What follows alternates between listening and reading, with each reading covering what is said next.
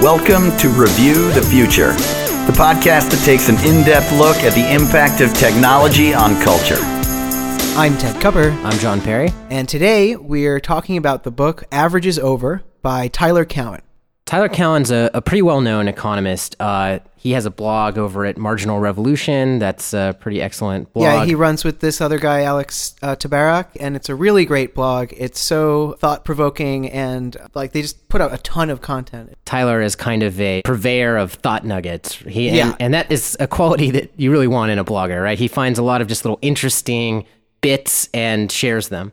And I think that's on display in this book. And it's on display in most of his writing. But of course, I think Ted and I don't always agree with Tyler Cowen. I think his last book that was really discussed pretty widely on the internet was The Great Stagnation. And we won't spend too much time on that today, but that was a book that I think Ted and I pretty strongly disagreed with the main thesis of. Yeah, well, the framing in that book was so bizarre. Well, he posited a technological slowdown. That was how he chose to frame the situation that was sort of happening in the economy. Right, the book, if you haven't read it, is about how the average median income since the 70s has been stagnant. And his major claim in the book, the thesis of the whole book, is that stagnation in income is caused by a stagnation in technological innovation. Which we found to be, perhaps completely backwards. But anyways, we're here to talk about his new book, yes, which I find that I agree with a whole lot more. Not that there isn't anything I would nitpick about, but I really think it's a book that jives a lot more with what I see is happening, and it's called Average is Over, and it's kind of hard to boil it down into one thesis. I think if the book has one problem, it's that sometimes it feels a bit disorganized, but it's definitely about machine intelligence. I feel like that's just put right in the center of the book, what's kind of happening with machine intelligence these days. And it kind of puts that at the center of a story that's about, rising inequality, and what he calls hyper-meritocracy, and, Average is Over. The title refers to, essentially the hollowing out of the middle class. Right. It's sort of an admission that the middle class, as we've defined it in the Western world, is done for, and that going forward we're going to have a new social order, or that's basically the prediction that the book makes. He grapples with the fact that technological change rather than technological slowdown is apparently the driver. It's a major driver of this. Right. I'd say the vast majority of what's in the book is just descriptive and just feels honestly right to me. There's a lot of just what's going on in the world today and what these trends are, where I think he's right on. So let's talk about some of that stuff. Yeah, the basic starting point in the book is that these machines that we have, these intelligent machines, are creating new winners and new losers, and that's driving this inequality, this hollowing out of the middle. Right, this bifurcated job market that we're seeing now, where people who create software, say, or work with intelligent machines, or work in management, or STEM workers, or finance, these are the big winners. Huge rewards, whereas people who work in more routine jobs are seeing their jobs either disappear completely or their pay get cut. And so, with the exception of a few areas, say personal services for rich people, which he talks about as a growth area, or healthcare, which he talks about as a growth area, there's not a lot of growth in jobs in the middle, right? There's some jobs, completely unskilled jobs being created at the bottom. There's a lot of these really high reward people who know how to work with machine type jobs that are being created, and there's not much else for everybody else. And so he talks about the rise of this, what he calls a zero marginal product worker. Somebody who basically has almost nothing to offer the economy. Right, and these workers are not even worth it to hire because the time that a manager spends overseeing them isn't worth the manager's time, which is really just, it's very specific, and it does seem plausible that that's the case for a lot of people, that they literally have no marginal value. They don't add anything to existing business operations. Right. And the way I understand the point is today's work is all about these, really complex tasks. He describes, it involves coordinating with large teams and working, pretty high skilled labor in concert with these machines. And so you need highly skilled workers, but you also need to avoid, hiring the wrong person, because I think part of his argument is that the right person can make you more money than ever before because their capabilities are extended by the machines. But you hire the wrong person and they can do so much damage compared to before for pretty much the Right. same reason. I look at it as machines multiply the capabilities of all workers, the good ones and the bad ones. Right. So that just leads to, really tight hiring practices where you have to, and Well, it just makes hiring so much more important because every individual you hire is so much more powerful and therefore so much more valuable if they're good and so much more anti-valuable if they're terrible. he refers to like the crazy job interviews that happen at Google, where they ask these really intense questions to try to pick out just the top people. He talks about how like higher credentials are being increasingly demanded. The only section of the population that's experiencing actually increased earnings on average are I guess, really advanced degrees like PhDs, MDs, MBAs. Yeah, I mean, we're looking at these numbers right here. I'm just going to read them off because they're crazy. For PhDs and other higher degrees, it's up 5%. For master's degrees, it's down 7%. For bachelor's degrees, it's down 8%. And for no four-year degree, it's down 10%. Those are just crazy numbers to show the just inflation of credential requirements that's happened because it's such a buyer's market for labor. Right, and I think, this is pretty much at home with the vision that's put forward by Race Against the Machine, that includes the superstar effect and the increasing value of capital versus labor. I mean, this fits into the bigger picture that I think I definitely agree with. Yeah, these workers, whether they're an individual on their own or an individual at a company, they have this giant impact. So the best ones are going to do a ton of work and get well rewarded for it by tending to the machine in the most helpful and useful way. And the ones who are left out are going to have very little left to do.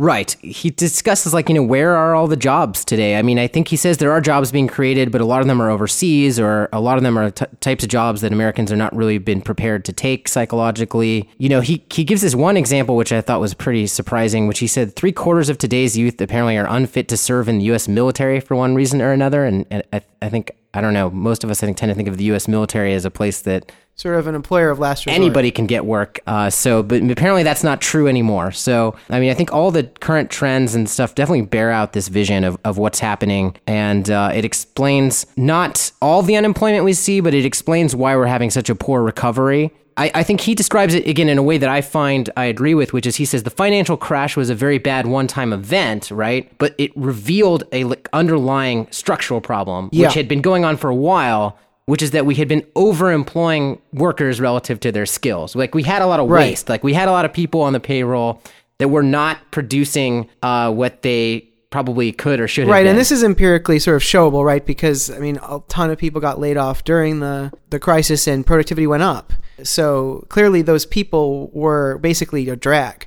Right, you're firing the people at the bottom, and then productivity just goes up on the average because you're just now exposing only the good workers are remaining. Or you're just, you're firing people in general, and the technology that you've been buying over the last 10 years is so good that it just picks up the slack with the remaining people. So let's talk about the man-machine partnership. This is one of the better things in the book, I think, right? According to Tyler, there's 4 steps that occur in the evolution of the man-machine partnership in a particular job sector. So Step 1 is the machine hardly adds anything, right? It's just an investment in building a better machine, hopefully in the future. Right. And then Step 2 comes along, and Step 2 is when experts can now work with the machine and they can fill in gaps. This is when man provides a lot of value, and expert people who know all about the domain can use the computer to do things they couldn't do without the computer. So then the third step is that now, the programs are much better. Humans understand them well with far less expertise, and the humans become relegated to sort of just information processors. They're almost like translators between the computers and the real world. They kind of facilitate. They're just looking for glitches and correcting them. Yeah, making sure the computer gets the right data going in and that the data coming out gets read correctly and so on. And that's a part of the process he talks a lot about too, and that's a really interesting part of the process where a small amount of good human intervention, which he calls sort of conscientious human intervention, can add a lot of value because the computer is actually doing a lot.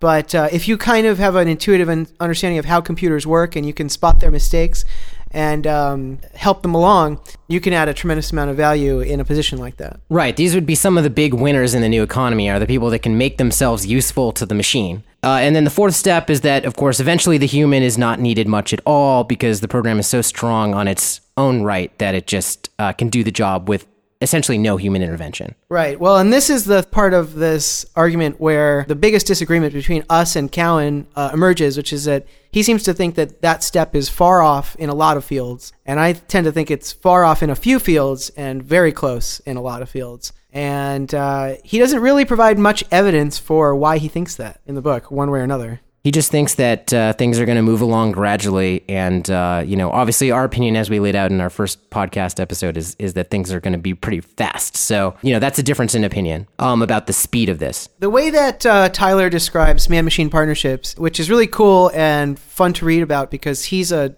domain expert here, and I'm not, is in the world of computer chess. And I don't know that much about chess, but from what I read in the book, I learned about freestyle chess, which is a type of competitive chess where humans and machines play as teams. So everybody knows there's computer chess where computer programs are set to play against each other. And of course, we've all heard about the famous matches where computers play human opponents. And for quite some time now, the best computers and even middling computer programs have been able to defeat the best chess players in one-on-one matches. But what's happened in freestyle chess is that the game's really totally changed as a result of putting humans and computers in teams together and allowing people to override the computer at will.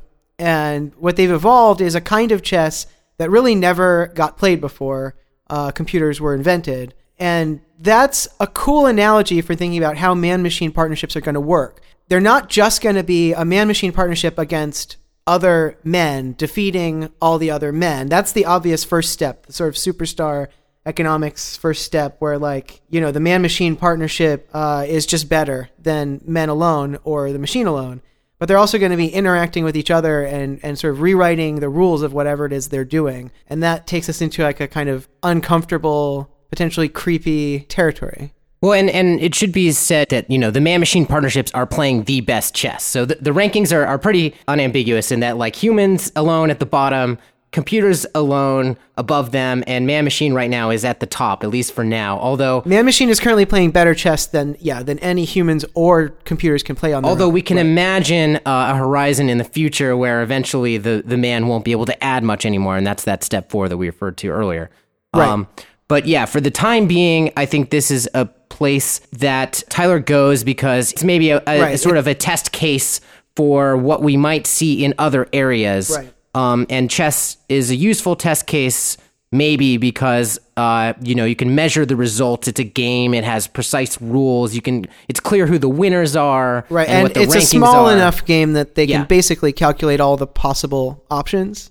Right. So unlike really complicated games like Go or something, which are less good as AI test cases because they appear more random. Well, they're beyond the machines for the time being. For the time being, right. Chess is relatively computable. So it's an okay test case, and it's an interesting thought experiment that he takes us on, that as its heart. I think, obviously, there are limitations to chess as a stand-in for all artificial intelligence because it is such a formalized system. And there's a lot of limitations, but we don't need to get into all those. He actually uses this analogy, I think, really well in the book. This was my favorite part of the book, where the way his insights sort of sprang from how freestyle chess has elevated the game of chess and also changed it into something that's really different from what it looks like when humans play each other, or even when...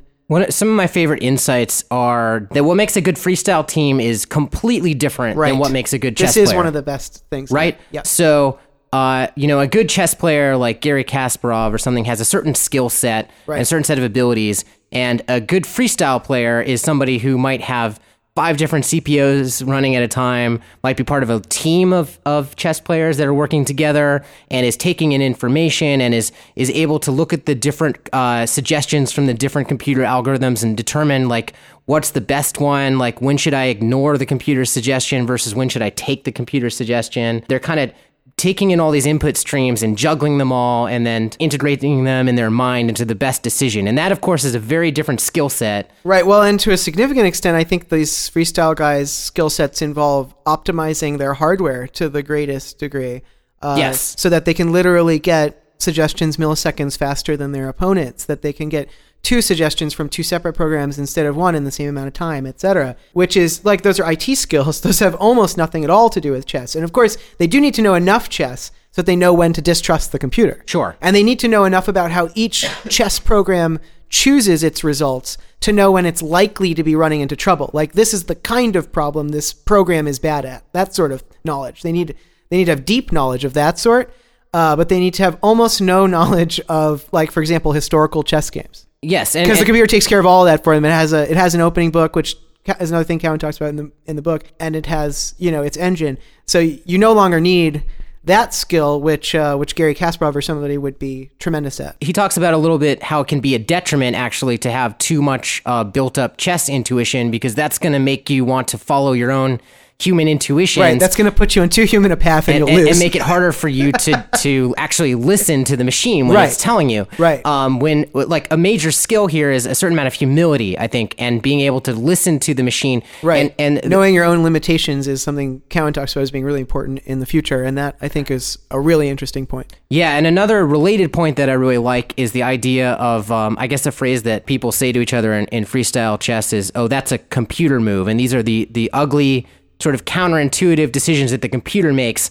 The computer's operating on some inscrutable algorithm, and it, asks you to, move some piece into a place that seems completely risky and insane. Like, you would never want to put that piece out there, and it seems way too dangerous. More moves ahead than your human brain can see, and that's why that makes sense. Right, and so you just kind of have to take it on faith at that point that the algorithm knows what it's doing, even though you don't understand where it's coming from. And so that and these moves now have been categorized because people have gotten used to them. So they're called computer moves, but of course, people now make computer moves. Well, and people learn from the computer. Because they've seen these games now. They've become part of the historical record that people can use to play. And both of those things, I think, are interesting to think about in the job market. Just that, again, the people that are going to be well employed and making good money are not the usual experts. Again, like let's take the medical field, which is something that Tyler talks about. Right. The best doctors in the future may not be like the doctors of today who have like a lot of knowledge and intuition about symptoms and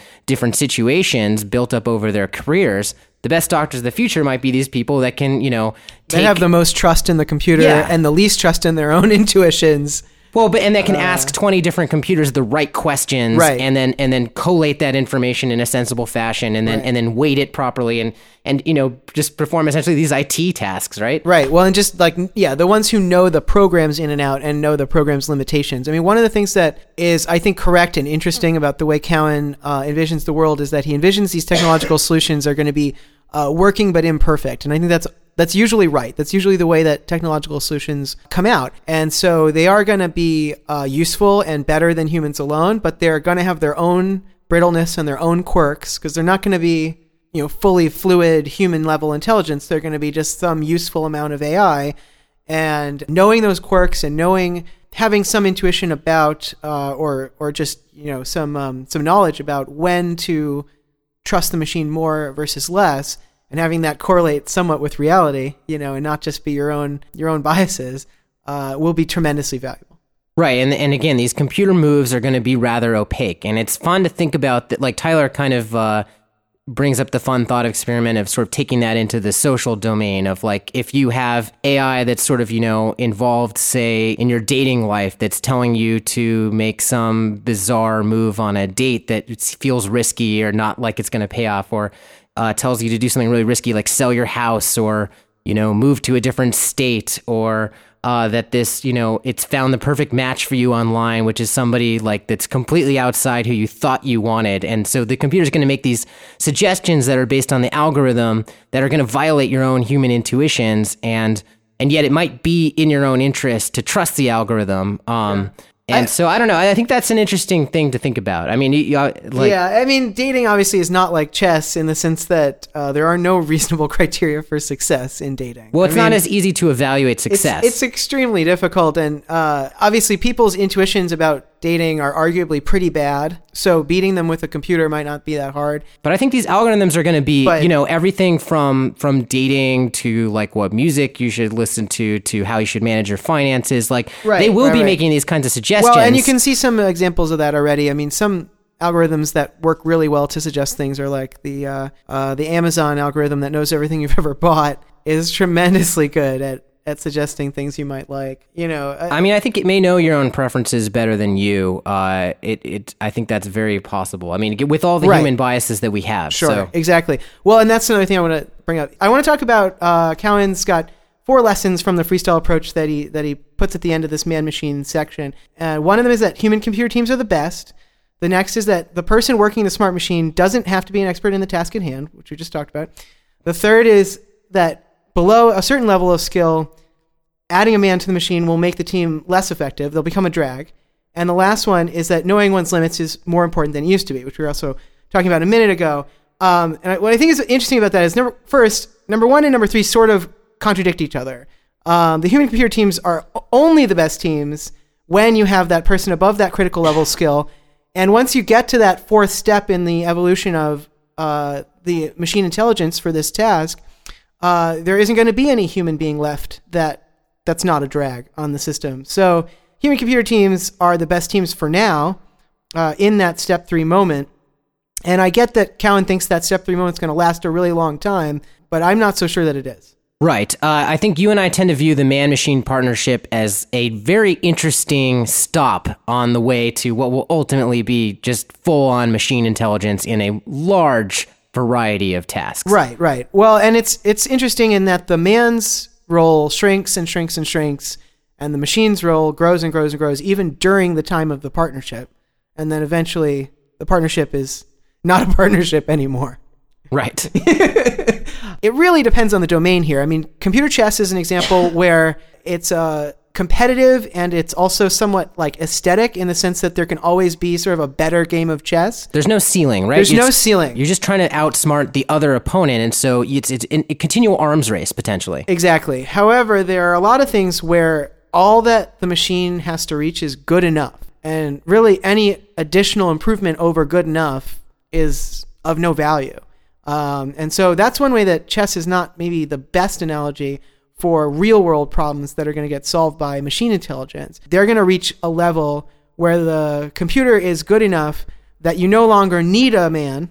And even if a man does make the machine work better, it's not going to be economically viable to hire that person. Like, for example, you could think about cars. I mean, it's clear that we'll get to a point with self-driving cars where just having a man meddling might just drag it down. Now, sure. In the area of competitive car racing, right. It may be true that a man-computer car partnership will continue to push the envelope. And I look forward to going to freestyle NASCAR in the future. That's an awesome idea. Sure. But I want to bring up a real-world example, yeah. Which is not a competition, which is autopilot for airplanes, right? Autopilot for airplanes has been around for a while, a lot longer than autopilot for cars.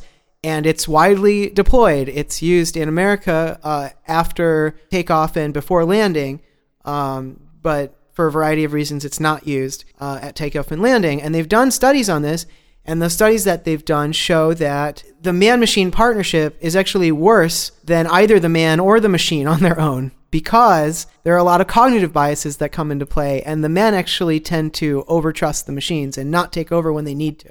That seems to be the way that the particular study that I saw went. Although, there's a lot of different biases that could potentially create this sort of problem. But you can imagine when you only feel half responsible, then that may lead you to sort of be half vigilant, present, right? Exactly, half vigilant, and that lack of conscientiousness is going to be a real problem in the future, according to Cowan. And I think it's caused, to some degree, by man-machine partnerships. The more you rely on the machine, the less present-minded you get lulled into complacency. Exactly, and they've seen this with airline pilots. They've seen that requiring the pilot to be present the whole time. Obviously, these are highly skilled airline pilots, so they're good at flying. They do a fine job flying the plane, and they can have them lay back and just let the machine fly, and the machine can fly the plane too.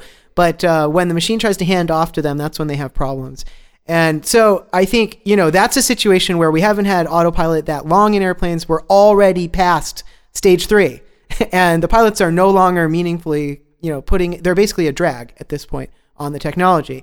So that's one example of where I think we've already gotten to stage 4. They're an emergency backup, essentially, is what they are. They're currently a backup, right.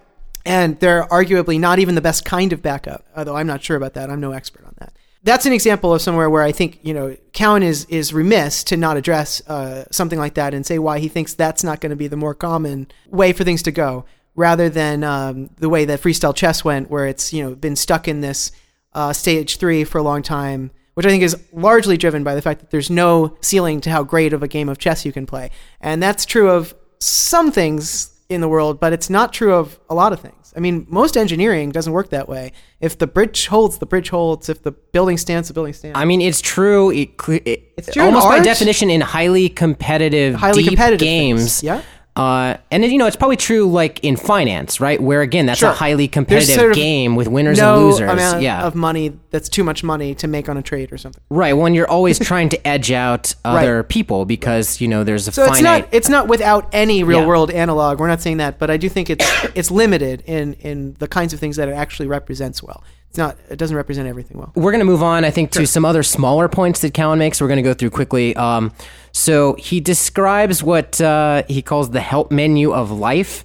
And this is one of his points that I thought was sort of interesting, but not that something that I really completely bought. And he talks about how, machines like a very literal, easy to understand world that they can extract data from, right? And so he talks about, the possibility that we might essentially remake our environments in such a way that they're almost stupider so that it's easier for the machines to get around. I just don't think we're going to do that. I think Seems like we're making the machines smarter so that they can get around better in our world In our a lot existing faster environment, yeah. than we're doing the opposite thing. I'm not saying there won't be any like QR codes printed on things or, a small increase in flat surfaces or something in building designs, but I don't think this is going to be a major trend. It seems like a kind of a silly prediction. although he does talk about something that is happening now that's contributing We didn't to... all learn to read punch code. We just taught the machines how to print, Yes, but one related point that I do agree with, which is just something that's happening now and obviously eating into some of the employment opportunities for people, is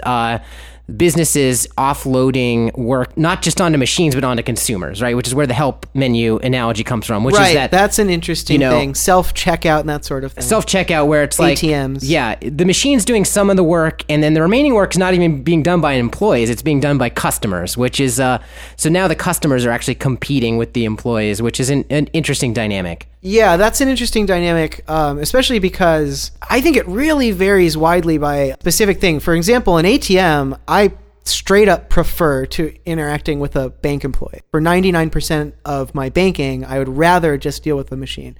And I don't feel like it's at all a burden. For some reason, self-checkout in a grocery store where I have to bag my own groceries all of a sudden feels like I'm doing someone else's job. And like if there's a choice of a human line, I'll take the human line. Or like if there's two stores and one store is all kiosks and the other one has human baggers, I'll go for the baggers. Now, if robots were doing it, I think I wouldn't think twice. So it's not like I'm doing it because I want to employ humans. But the experience, I think, is actually different in that case, which is kind of interesting. Yeah, I mean, there's definitely areas where that has nothing to do with his point. I just thought that was interesting. There's areas where you can more easily convince the customers that this is a good thing, I think, than others. Yeah. Well, I think in some areas it actually is a good thing, and in other cases it's more of a cost-saving measure. Another small, well, actually, I wouldn't say this is small, because this is actually, I think, much more central to a part of his thesis, which is he uses this term a lot, hyper-meritocracy. And I think part of where that's coming from is he talks about, I guess you could say, Yelp ratings for everything in the future. And that, the way that we have Yelp ratings now for restaurants, we're going to have Yelp ratings for all kinds of professions, such as lawyers and doctors. And it's going to give, consumers a lot more, completely up-to-date information on people's success rates. And Right. But it's not just consumer reviews that he's talking about. Right. It's also internal evaluations metric, are going to be, he says, like enforced oppressively. So basically, your value to the company as an employee down to the dollar is going to be easily calculable, and they're going to be able to tell, exactly what you're worth to them. And of course, they're going to use this information ruthlessly. Right. Well, it's great for two people. It's great for employers, and it's great for consumers, and it's not so great for people working in these professions. It will lead to rewards for the best workers. I wouldn't say it's actually good for them, because they were still probably better off when they weren't being scrutinized so deeply. But some people it won't harm, although it might lead to work cultures being really just paranoid and awful. And he does sort of touch on that, I think. Well, yeah, when you have quantifiable measures, then people start to game those systems. I mean, this is a well-known phenomenon that happens. I mean, it's the same reason that you get cops trying to meet quotas by, pulling over a certain number of people for speeding tickets per day. Like, anytime you set the incentive at a specific number, then you get some weird behavior sometimes in response to that. Well, and I think, with the amount of sensors and data and computing power that we have available, now it remains to be seen what these systems will be designed like, so they could be designed terribly, but if they're designed well, they might be able to use so many different variables that they can chase out the gaming, or they might be able to change their variables fast enough to stay ahead of it, at least, because it is an arms race sort of thing. And companies are going to have a strong incentive, if they can do this, to do it. And it's interesting because it will potentially make working into just like a much more stressful experience, along with, this would be another thing, along with the hyper competition and the just reduction in number of jobs generally, and the fact that computer technology is always encroaching on all the jobs that are left. It'd just be like one more thing. But again, on the consumer side, I think it's a good thing. Absolutely. It's going to demystify lawyers and doctors and give you pretty detailed information on how good they actually are. And so you're going to hopefully have access to that knowledge when you're making a decision. Right. And that will accelerate this superstar economics thing where more and more of the best partnerships or the best people will rise to the top, and the rest will have to lower their prices. They'll have to lower their prices, so you might potentially to the point where they can't provide the service anymore. Right, which is good. If you only have money for a second-rate lawyer, that's the one you'll hire. But at least you'll know what you're getting, right? Right. You might at least get better price transparency, if not better service. Another issue that he does deal with later in the book that's not so much about machine intelligence is just the issue of outsourcing. And he basically says at this point, it's pretty hard to argue that outsourcing isn't a significant factor in what's happening in the economy right now. And in the difficulties in the job market. Yeah, he concedes that outsourcing, and this is hard for him because he's an avowed conservative who believes that outsourcing is a good thing to do. He concedes that it is not helping, but he also says that, on a moral level, a job for a foreign person is no better or worse than a job for an American, and he also concedes, which is I think rarely conceded by political conservatives, that if you want to stop outsourcing, you should be a proponent of more immigration because they are in direct competition with one another. Low-wage immigrant workers are exactly the people who can keep jobs from going overseas by keeping them cheap enough. Yeah, if we want to stop outsourcing or at least mitigate the effects of it, then we should be more liberal on our immigration policies. And I certainly agree with that. That's an if-then thing, and I completely agree with that. And I think that's a good, logically consistent thing to hear coming from somebody who is so politically conservative and therefore, inclined to agree with the right-wing party line on that stuff. But even though he talks about outsourcing as a problem, he's pretty optimistic about America over the long term. And he does talk about the phenomenon of reshoring, and this does connect to the machine intelligence point because, as we sort of, remove the workers from the factories and the plants, then all of a sudden the cost incentives change. Transportation becomes a much bigger part of the cost, and it starts to make sense to put the factory here. If all you need are a few engineers to design the robots and some maintenance people instead of a whole factory's worth of workers, you may as well have your factory in Texas. And we still have a ton of technical know-how, obviously, here in North America. So yes, it makes sense that that may work in our favor. Right. So he brings up a point toward the end of the book that I've heard elsewhere, but it's really interesting, so we'll bring it up. It's the End of Average Science is the name of the chapter, and it's about how science that's done primarily by machine intelligence is going to get to a point where it's not even really comprehensible by human scientists. And we'll be receiving information from sort of black box, incomprehensible machine science researchers, and that the role of a scientist in that world is going to be different. It's going to be somebody who, reads what the machine creates and then makes it understandable to the greatest possible degree by regular people. Yeah, he said something about how the top scientists might end up being people who don't actually know, in quotes, but rather who hold shadowy outlines of the truth in their head. So, he talks about the sort of the death of the elegant explanatory theory like general relativity or natural selection that is, pretty understandable by the layperson. Right. And he's talking about it's going to be at this sort of algorithmic, opaque level where, and he talks about increasingly... Yeah, the science done by intelligent machines might very well be dirty science that works. It might be very hard to understand, but it might just function and therefore be presumed correct. That is a really interesting idea, and it's one that, again, shows these 4 steps that he outlines, and he shows what happens when we get to that 4th step, and the human can no longer add meaningful input to the process. And so, yeah, there'll be people who are engaged in science, but essentially what they'll be doing is like reading the machine oracle, trying to figure out what it meant.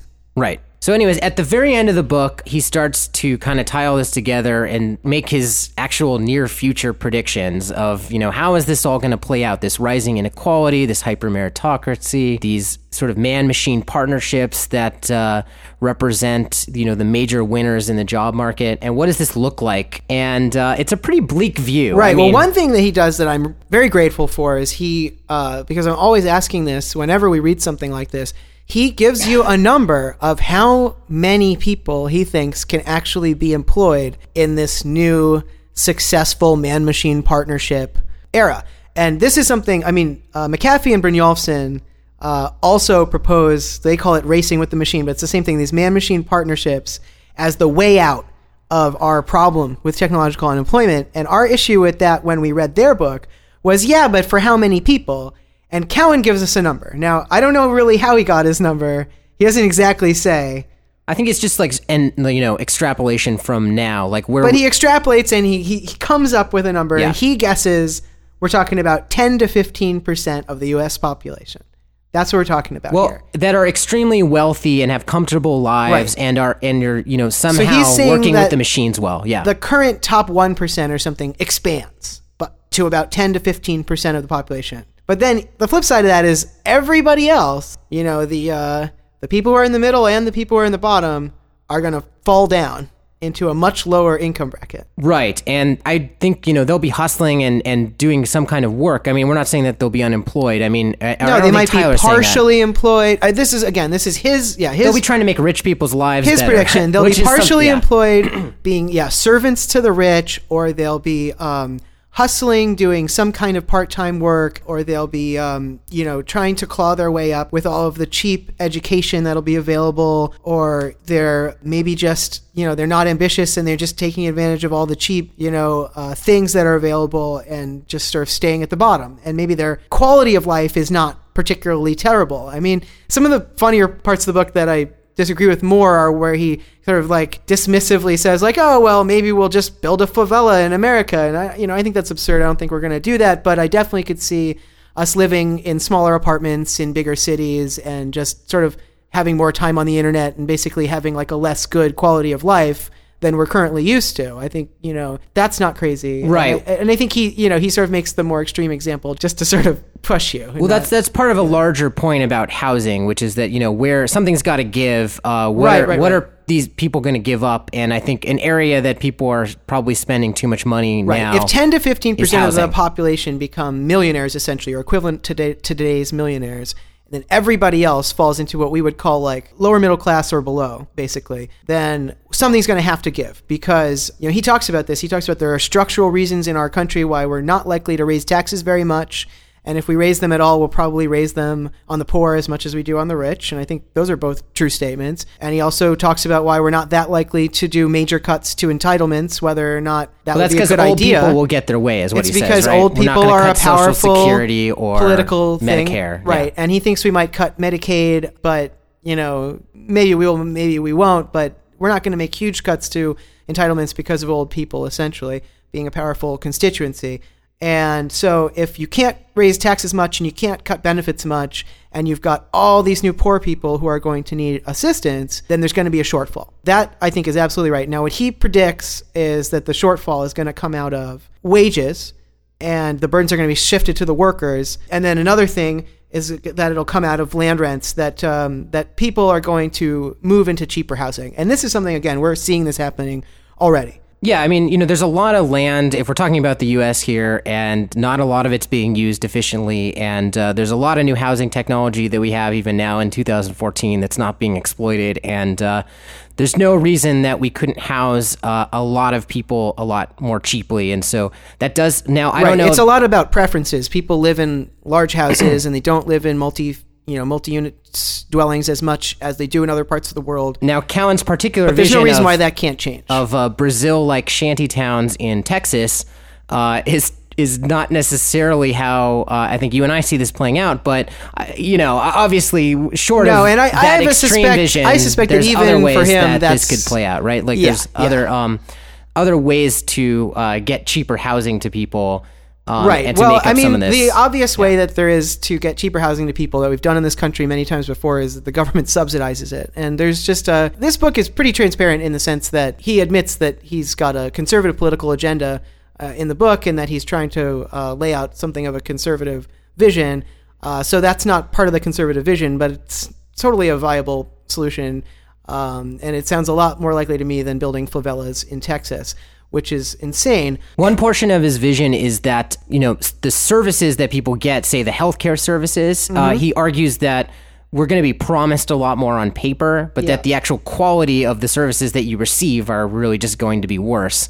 Now, of course, they're going to be augmented by all this new machine intelligence, which I think might be the one saving grace for some of these very poor people. Right. So you may get worse services in the sense that you may get less face time with a human being, but we're not actually sure that that'll result in worse service, worse quality. That's going to be more dependent on how good the technology is. Yeah, the medical version of the super help menu, Dr. Watson, of the future, might make up some of this shortfall too. He doesn't actually put those points together himself in the book, and I'm not sure why, but it's sort of a logical thing you can conclude from the first half and the second half of his book, which is that like some of this shortfall will be made up for with the machine intelligence just doing the work. This is not synthesized in the book, but it's all there. Early in the book, he talks about like an RN working with, a Dr. Watson type thing, like the Watson, software program that won Jeopardy. They're teaching it medical diagnosis. This is something that's happening. So when that Dr. Watson program goes online and it's working with an RN who has some human intuition and knows what questions to ask and maybe knows how the system works, this is early in the book, that person's going to be able to provide a lot of value and maybe be better than a regular doctor. So if that's who you can see because now you're on, cheapo insurance plan that only lets you go to the Walmart clinic, and that's what they have at the Walmart clinic. Well, is that going to be worse than what we have for doctors now? It's actually not clear to me that it will be. Although I do remember that he does express skepticism about that. I forgot this because he talks about how regulated the medical industry is. And, for example, like surgery even, which is, not just diagnosis, which is something that Watson could do for you through your phone. But, even surgery could be a lot cheaper if we had, different, ways for people to get accredited, and if we were, remote surgery can be done now. You can be getting surgery performed on you from somebody in India. A doctor in India could do it. Yeah, so but there's obstacles because it's such a highly regulated field that, of course, you have to make all of that legal so that people can get those services at a cheaper rate. So that's and that problem. Is a legitimate thing to complain about. I think there's massive overregulation in medicine, especially where new technologies are concerned. I mean, we don't need to go super into it, but there's that recent 23andMe thing. But anyway, the last thing that I wanted to mention here is that he suggests we'll pay our way out of debt by spending less money on junk and wasteful consumption. And that's, I think, really funny and very much a conservative fantasy. My opinion about that is we're not going to pay our way out of debt at all. And that we won't need to, And that we won't need to. And that, like, to the extent that our debt to GDP ratio, which I'm sure what he really means, is going to go down a little because, like, our spending won't rise as fast as inflation does. I mean, I think that's maybe true because we have sort of a conservative government in place these days, but that's not the same thing, and it's not going to have anything to do with wasteful consumption. It's just going to have to do with the normal inflation of money and just the fact that spending isn't going up the way it maybe used to. So that I thought was sort of a funny moment where Tyler, who's usually pretty clear-eyed, sort of let his politics get in his eyes. He's one of these people who thinks that our current debt level is unsustainable, and I just think that if you look at world history, it appears like that debts never go down; they just go up and up, and money inflates inflates to make up the difference. Well, and also, I mean, if you, again, like Tyler is somebody with a linear view of technological progress, and if you're more in our camp where you see an accelerating change, right? There's going to be so much wealth creation in the created future by some of these machine it's intelligent going to just algorithms. wipe out these debts. I mean, if you imagine a Dr. Watson, even that's on your phone, that's smarter than any doctor on the planet. I mean, some of these things, when they really come online, and I have no idea when they will, could drive costs so low, so fast that alone could pay off a lot of this debt. Right. So, well, it'll just make it irrelevant. It'll completely change the value structure of so much of our economy. Right. Yeah. So, I mean, I think we kind of have this get out of everything he's worried about card that is, we believe in technological acceleration, and he dismisses it out of hand. He doesn't really explain why he doesn't believe that it's happening, but he doesn't buy it. And I think the final peg to Tyler's view of the future is that there won't be a revolution. So, right, not in the United States anyway. Despite all of this massive inequality that he sees, despite 15% being, incredible millionaires and the rest of the people, potentially living in these gigantic housing projects and barely scraping by, but with free Wi-Fi. But with free Wi-Fi, let them watch internet, he says, with apparently no irony. Well, he's quoting someone. I mean, it's weird. He doesn't actually own this vision as something that he wants. He just kind of describes it as something that'll happen. And he talks about how he talks about it with inevitability rather than with a this should be sort of tone, which is a great debate tactic. Well, I mean, But I think it does betray his political preferences. And I think, he's partially writing the book to convince us that this, hyper meritocracy, as he calls it, where he says that will be the counter argument to the inequality, that's how people will justify it.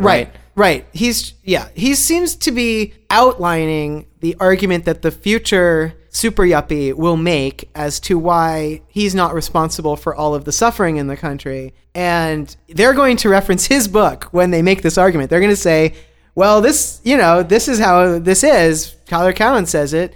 And he's very sort of, he distances himself from it a bit in the book. He doesn't come straight out and say, this is my preferred vision. He just sort of discusses it with like a weary certainty that it can't be any other way. But no one's going to revolt, because, first of all, it's not clear how they even could, I guess, when you have... He doesn't address that, though. He says they won't because they're too comfortable, basically, right? It's essentially their issue. Yeah, I mean, he's saying that people I tend to agree with him that we won't revolt, but I agree with him for a different reason, which is that the killer robots would obviously win, right? Well, the top 15% that are the top 15% because they own all the machines and are good at using them will clearly win any battle. And I mean, he does deal with the fact that a 15%, a top 15% instead of a top 1% is a consolidation of power among the elite that would be, difficult to say. He talks about putting taxes over on them would be difficult, but it'd also be difficult to say overthrow them. Right. It would be difficult to challenge their dominance at all. Like, elites of much smaller numbers have managed to maintain their dominance for long periods of time. So a larger elite with better technological skills is going to be obviously very difficult to unseat. Yeah. His argument is that people will allow it because of a few spectacular, well-publicized cases of poor people bootstrapping their ways into this elite group through all the free education and the low barriers to entry that happen in this libertarian paradise that he's describing. And it's it's a compelling vision. Like I can imagine a world that works like that. It doesn't seem crazy to me. And the premises of this book don't seem crazy in the way that the premise of Great Stagnation seemed crazy. So I think this book is much better. By the way, the free education is an online education becoming widespread, which is something that it's touched on in the book that we didn't mention earlier. Yeah, it's touched on in the book. It's not a big point. He just talks about MOOCs and that sort of thing and how the best students weren't from Stanford, And so he extrapolates from that the idea that when you're living in your shanty town, right, you'll have with your free wireless, you'll have access to Harvard education. Yeah, super self-starting and somehow figure out that that's what you should do. You can put yourself through an elite education and catapult yourself into the class of people who are educated. And, we'll see, I guess, how successful that is for people. But as long as it continues to be successful for a small number of well-publicized people, I think he's right that will be enough to convince people that this is still a land of opportunity. Anyway, I think this book is so much better than Great Stagnation, and it's really an interesting read, even though obviously there are many things in it that I think are there to be just controversial, and then there are things that we disagree with for whatever reason. And it's loaded with the thought nuggets that you will typically find on his blog. I mean, right, so if you enjoy page those, has some interesting little idea. So yeah, it's just like a huge collection of things that will spin your brain out thinking. So even if you find yourself violently disagreeing with it, as I did at times, you'll probably still enjoy reading it, and I can recommend it.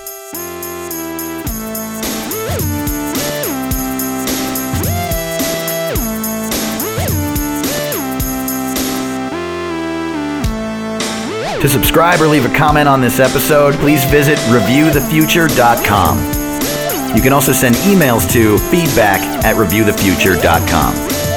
Thanks for listening.